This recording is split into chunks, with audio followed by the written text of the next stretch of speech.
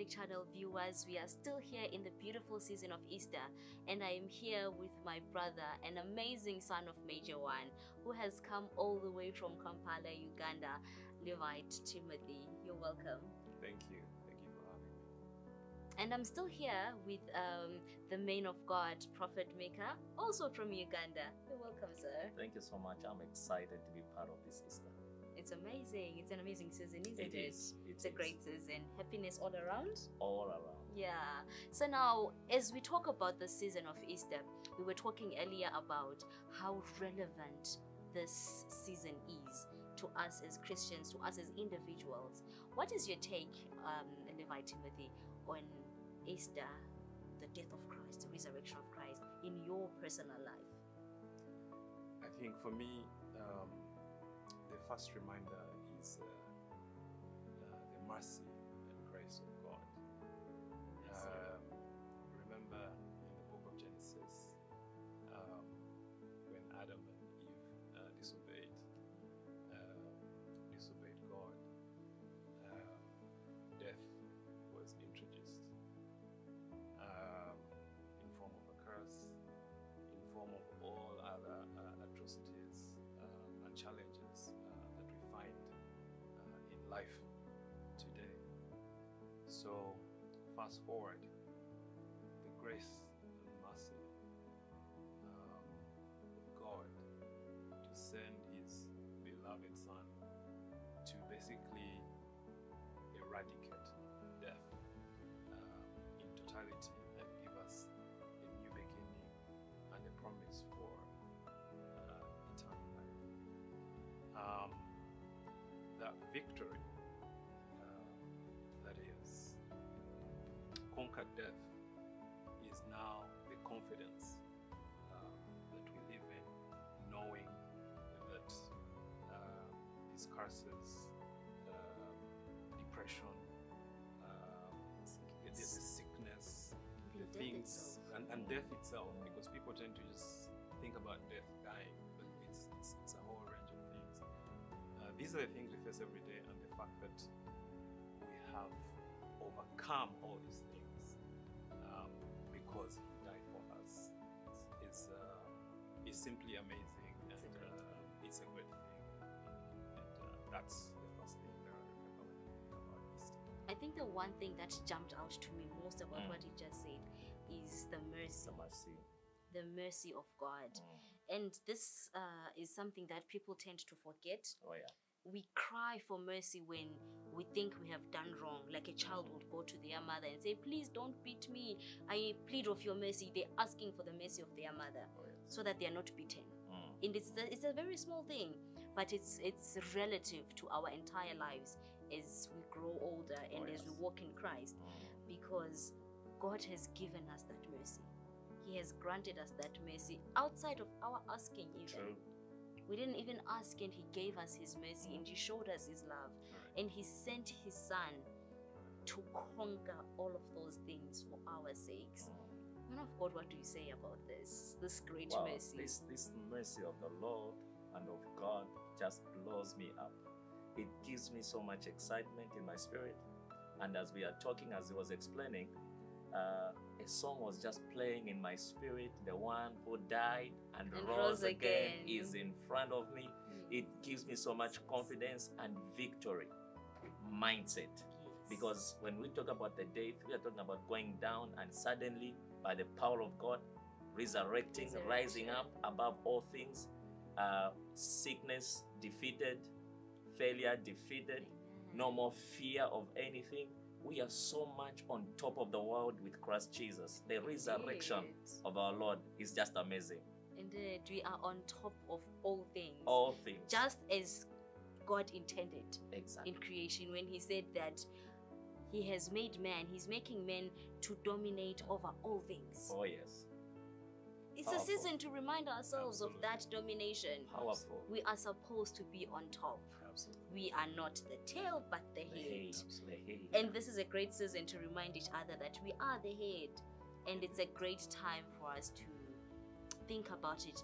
And just as we are talking now about dominating and what it means for you as an individual, it reminds you of worshiping the one who died and rose again. Oh, yes. Now, I want us to look at how people of different walks of life can look at Easter, the relevance of Easter to maybe a high school student. What does Easter have to do with me? I'm just in high school. What does Easter have to do with me? I'm just a university student. I am struggling starting a new business. It's a small business that I'm trying to build. What does Easter have to do with me? I am a rich man. I'm a rich woman. I have years and years of experience in my career. I have traveled the world. What does Easter have to do with me? I'd like to maybe take a deep, maybe just a slight look over the irrelevance of Easter to these different types of people. Do you want to go first, perhaps? Yeah, sure. I can start with a businessman, for instance. Again, starting from the point of he has made us victorious. By extension, a businessman is going to face certain challenges. If they're just starting out, they need capital. They need customers. They need to be able to sell their goods. They need to grow their business. And every step of the way, the devil is putting obstacles. Obstacles everywhere. One obstacle after the other, after the other. It's very easy to come confront these obstacles and give up.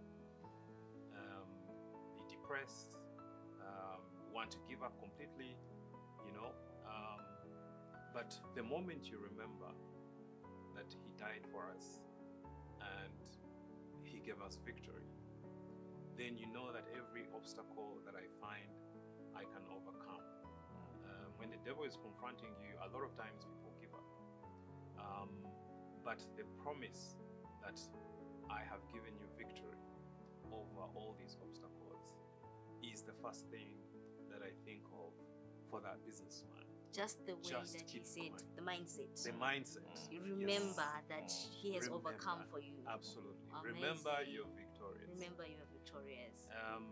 And This is for the great. high So school great. student, what are the things that they are facing? It's they need school fees. They need to maintain a good fresh mind, mindset, really a is. fresh mindset, to be able to perform well in their exams, and move on to attain a great career.